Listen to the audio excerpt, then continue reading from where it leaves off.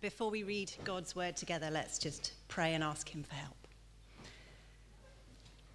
Father, we're so grateful that you've given us your word, that you speak to us today.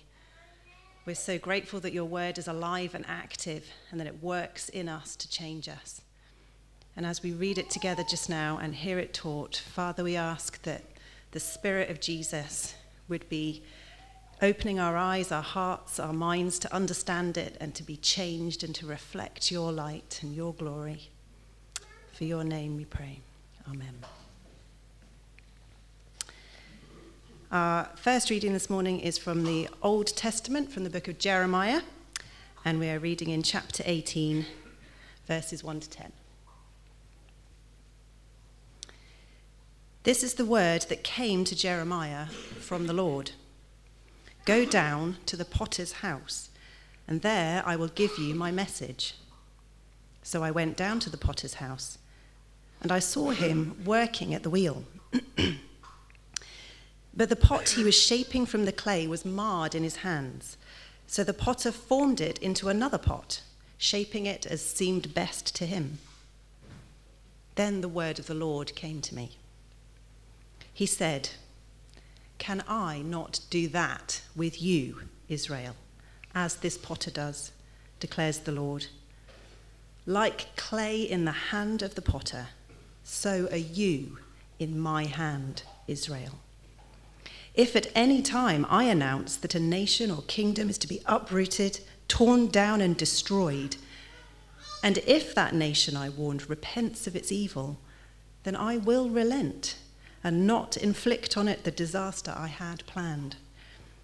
And if at another time I announce that a nation or kingdom is to be built up and planted, and if it does evil in my sight and does not obey me, then I will reconsider the good I had intended to do for it."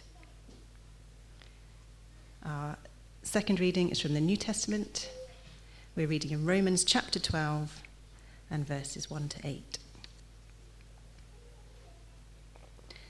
Therefore, I urge you, brothers and sisters, in view of God's mercy, to offer your bodies as a living sacrifice, holy and pleasing to God. This is your true and proper worship. Do not conform to the pattern of this world, but be transformed by the renewing of your mind. Then you will be able to test and approve what God's will is, his good, pleasing, and perfect will. For by the grace given me, I say to every one of you, do not think of yourself more highly than you ought, but rather think of yourself with sober judgment, in accordance with the faith God has distributed to each of you. For just as each of us has one body with many members, and these members do not all have the same function, so in Christ we, though many, form one body, and each member belongs to all the others. We have different gifts, according to the grace given to each of us. If your gift is prophesying, then prophesy in accordance with your faith. If it is serving, then serve. If it is teaching, then teach.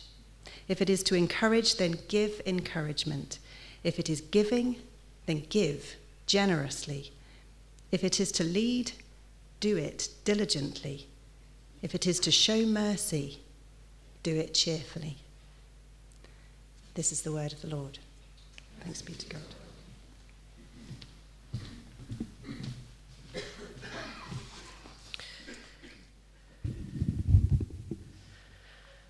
Good morning, my name is Colin Brown. I'm a retired minister of the United Free Church, and I'm not going to ask you to tell me how many birthdays you think I've had. The time passes quickly, and here we are. The first week of 2024 has almost gone. So just another 51 weeks to go till New Year. And actually, I don't want to depress you, but 11 weeks today is Easter Sunday. we do have one extra day before then being a leap year. But as Matthew said, this is the first time we've come together to worship as a congregation this year. So I don't think it's too late to ask the question, what do you want to get out of this coming year? Perhaps we have particular hopes of things we expect may happen. Maybe we have ambitions of things we hope to achieve. Maybe we have something that we hope will develop in our lives. We will have our own individual thoughts and plans. Or maybe there's something in particular that we're looking forward to this coming year. It's maybe a big wedding, an important birthday, maybe a new job, a new home, whatever. We may have particular things that we're looking forward to. Maybe it's a holiday. Maybe it's something else. For me, late July, early August, that's what I'm looking forward to. And I have an exclusive use of the remote claimed and my place on the sofa assured so I can watch. That's not it.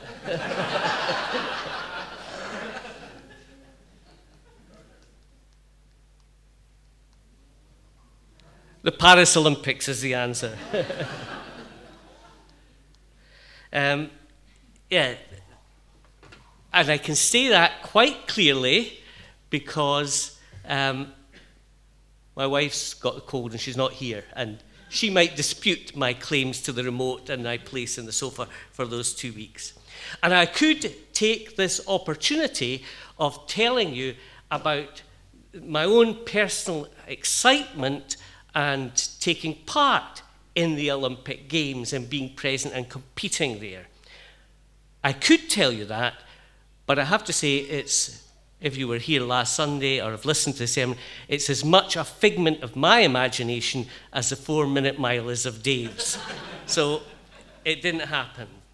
I would have liked it to happen, but it didn't happen. Perhaps we're more spiritually minded than that, and we're looking forward to how we can grow and develop spiritually in the coming year.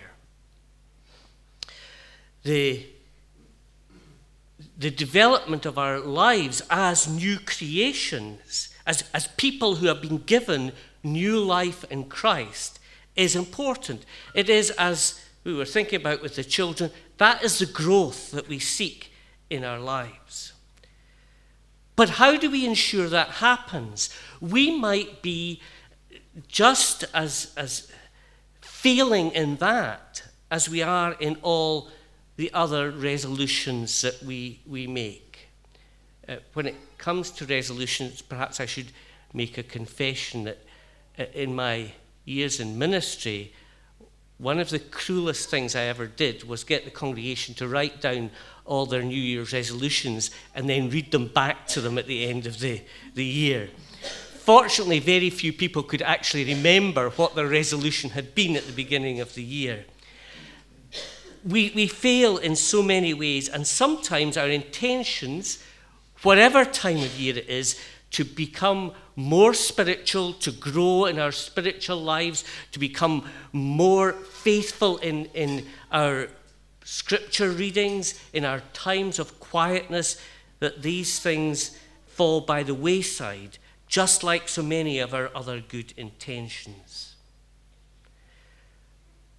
We are human, and we are new creations, but that human element is still there, causing us to fail. But we have been given a new life in Christ. And how do we see that working out day by day throughout this coming year?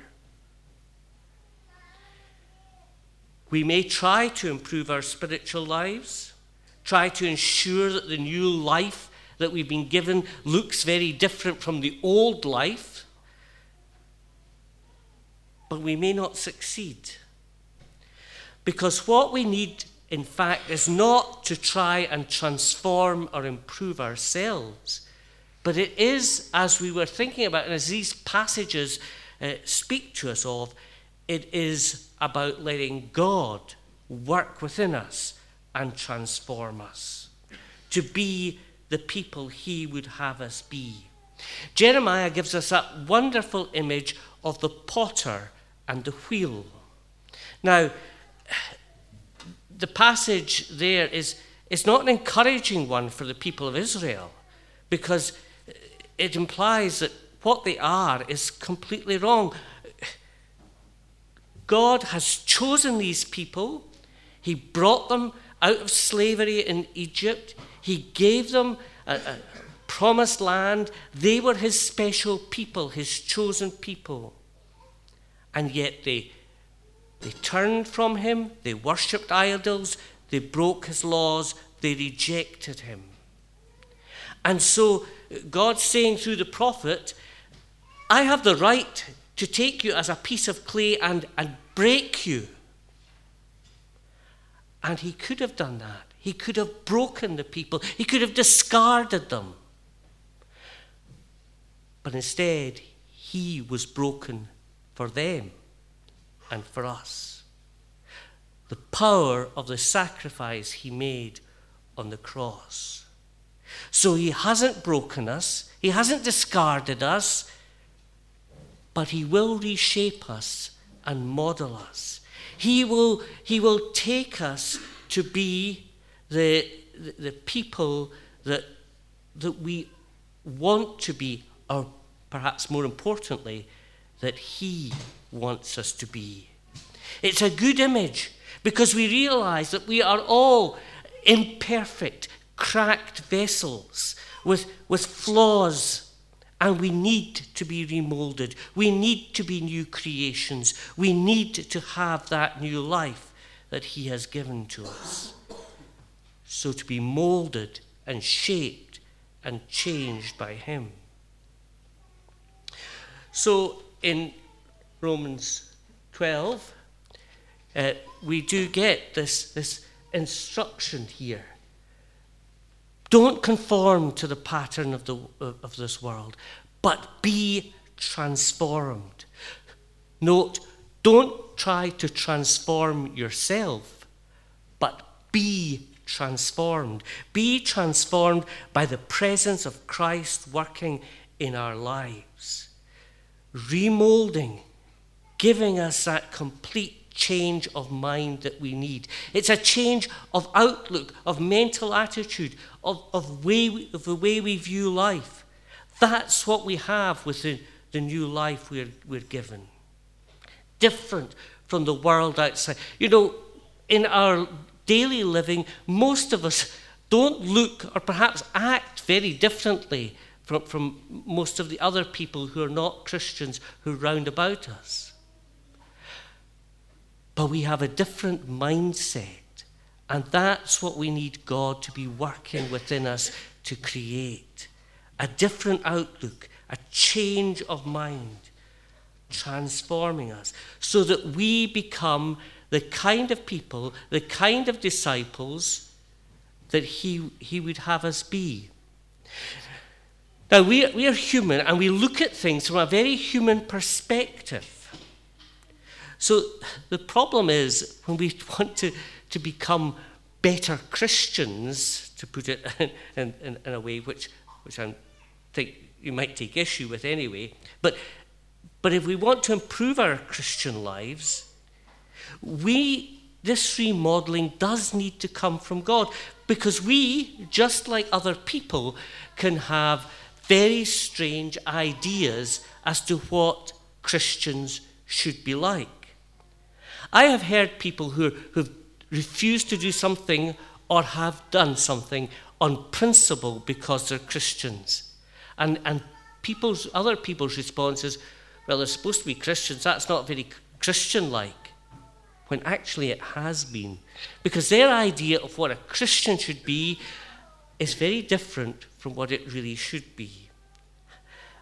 This may be less true now, but I recall growing up that there were people whose idea of what Christians should be was about people who didn't do anything at all on a Sunday, went to every church meeting that was going, tended to wear pretty old-fashioned clothes, didn't ever touch alcohol or go to the pictures, or the movies. So that was the image that people had. People that were generally pretty miserable. But that's not what we are as Christians. So we need to make Christ at the very heart and center of our lives to experience that fullness of new life that he gives to us. We need him to shape us to be what we ought to be. Not what we think we should be, but what he wants us to be. And that change may or may not take place quickly. It may be a gradual process, as Matthew alluded to. Our growth is not something that happens overnight. We don't suddenly become perfect beings when we accept Christ. It's an ongoing work of Christ and his Spirit within us, changing us. But how do we create the conditions to allow that to happen? Paul says, be transformed. So how can we make that happen? Well, one of the things we need to do is to listen. To listen to God. Sometimes our lives are full of our demands, our talk, our thoughts, our ideas. Sometimes our lives are filled with trivial and mundane things, and sometimes deliberately so. Sometimes rather than sit down and really think and wait and listen and reflect on God, reflect on his word, sometimes we choose to go for the trivial things. Sometimes, rather than spend that still, quiet time waiting on God, we're just taken up with that video game or that thing we saw on YouTube that we'd like to go and look at again, or that television program we want to watch, or some little obsession that we have. And we're not making room in our lives for God. We're not listening to him. We need to make the space, give them the time and create the space in our lives to allow him to work. And what does that look like? Because there were people here who followed Christ for many years and still feel that there's still much that needs to be changed within us. We are not always the best judges of our own spiritual journey. Thankfully, it is God that's in control of that. It's an ongoing process, and we can easily slip back. And that's what happens when we let our life be full of these trivial things and we push God to the side. Key to be transformed, to experiencing the fullness of the new life we have been given in Christ, is to keep him at the center of all that we are every day.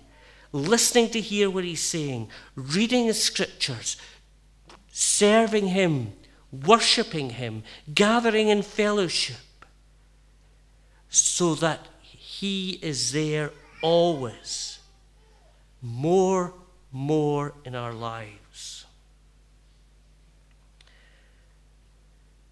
All of us, no matter how far advanced we think we are in our Christian life or otherwise, we need to give that time to set aside from the trivial, to meet with God. reading the scriptures, not just as, we're part of our human nature. We've got to read our Bible passage for the day. And we're a busy day and we've got all these other things to do. So we sit down and we read it as quickly as we can and then get on with the other things. And we feel happy because we've done our bit. But we've not actually listened to hear what God's saying. We've not actually given him the room, the space to come to us and transform us. Even when we come to worship, we can be full of, our minds can be full of other things, and it's hard to block out the world. But we need to wait quietly to allow God to speak. That is how we are strengthened and renewed. That wonderful verse at the end of Isaiah 40 about waiting on the Lord and you will be renewed. You will rise on wings like eagles. Waiting quietly for God to speak. We're not in a world that likes silence, but just sitting in silence. Not with our demands, not with lots of complaints to God, but sometimes it's okay to complain to God and let our feelings be known, but sometimes just to be still and listen. Sometimes we may hear the still small voice speaking to us. Sometimes we may not. And even if we don't, maybe in that time something has occurred that the next day someone says something to us, some event happens and we realize, yes, God has been speaking to us. He is at work. But if our hearts are closed, our minds consumed with other things, our ears not listening, we will not hear. Sometimes we may think God is not speaking to us at all, that we have heard nothing from him. But all the time he is there, working away within our lives, breaking us sometimes, remaking us, molding us, shaping us into being the people he intends us to be. This gift of new life that we have been given is a wonderful gift that we can enjoy. In John 10, Jesus says, I've come that you might have life in all its fullness. But it's life found only in him, a new life given to us. So we need to take these things. Yes, fellowship, meeting with other Christians, sharing with other Christians, worshipping with other Christians. Yes, reading the scriptures carefully, thoughtfully, prayerfully, praying with our confessions, our requests, our praise, but praying also with stillness, waiting and listening. Praying with others and praying alone. And sometimes, whatever families we have, whatever friends we have, sometimes we just need to be alone with God. Maybe a walk. Emily referred to in the prayer that we might, in the beauty of creation, we might take that opportunity of communing with the Creator. Not just enjoying the beauty, but being with him. Making him there at the focus of our minds and thoughts. And this is harder than we realize, because we are busy. We have lots of things going on in our lives. And it's much more difficult in a modern world to shut everything off and out. But sometimes we need to do that and let God work in us and form us into the people we should be. Through Jesus and because of his great sacrifice, we can do this. There is power in that sacrifice that he made. There is wonder in the resurrection as he came back from the grave. We have been given an opportunity not to be miserable people who are going around with lots of restrictions in our lives, but people full of joy and hope and love when God fills our lives. The challenge for each of us is to accept this new life fully and allow him to come and work within us and transform our lives. Wherever you are on your Christian journey, that is essential. It's essential for all of us. Can I say that one of the worst professions you can have, and others who've been there might agree with this, for finding time to be alone and spend with God is in the ministry, because you're so concerned about the things you have to do, and about, hopefully, concerned about other people and their spiritual well-being. But all of us need that time with God. A challenge for us to be transformed by him, and so we experience the fullness of Christ in our lives.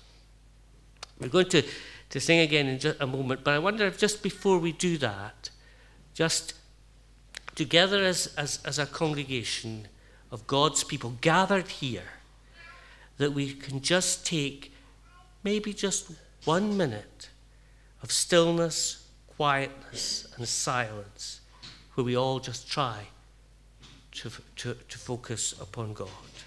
So let's just bow our heads and close our eyes so we can shut everything else out and focus on God.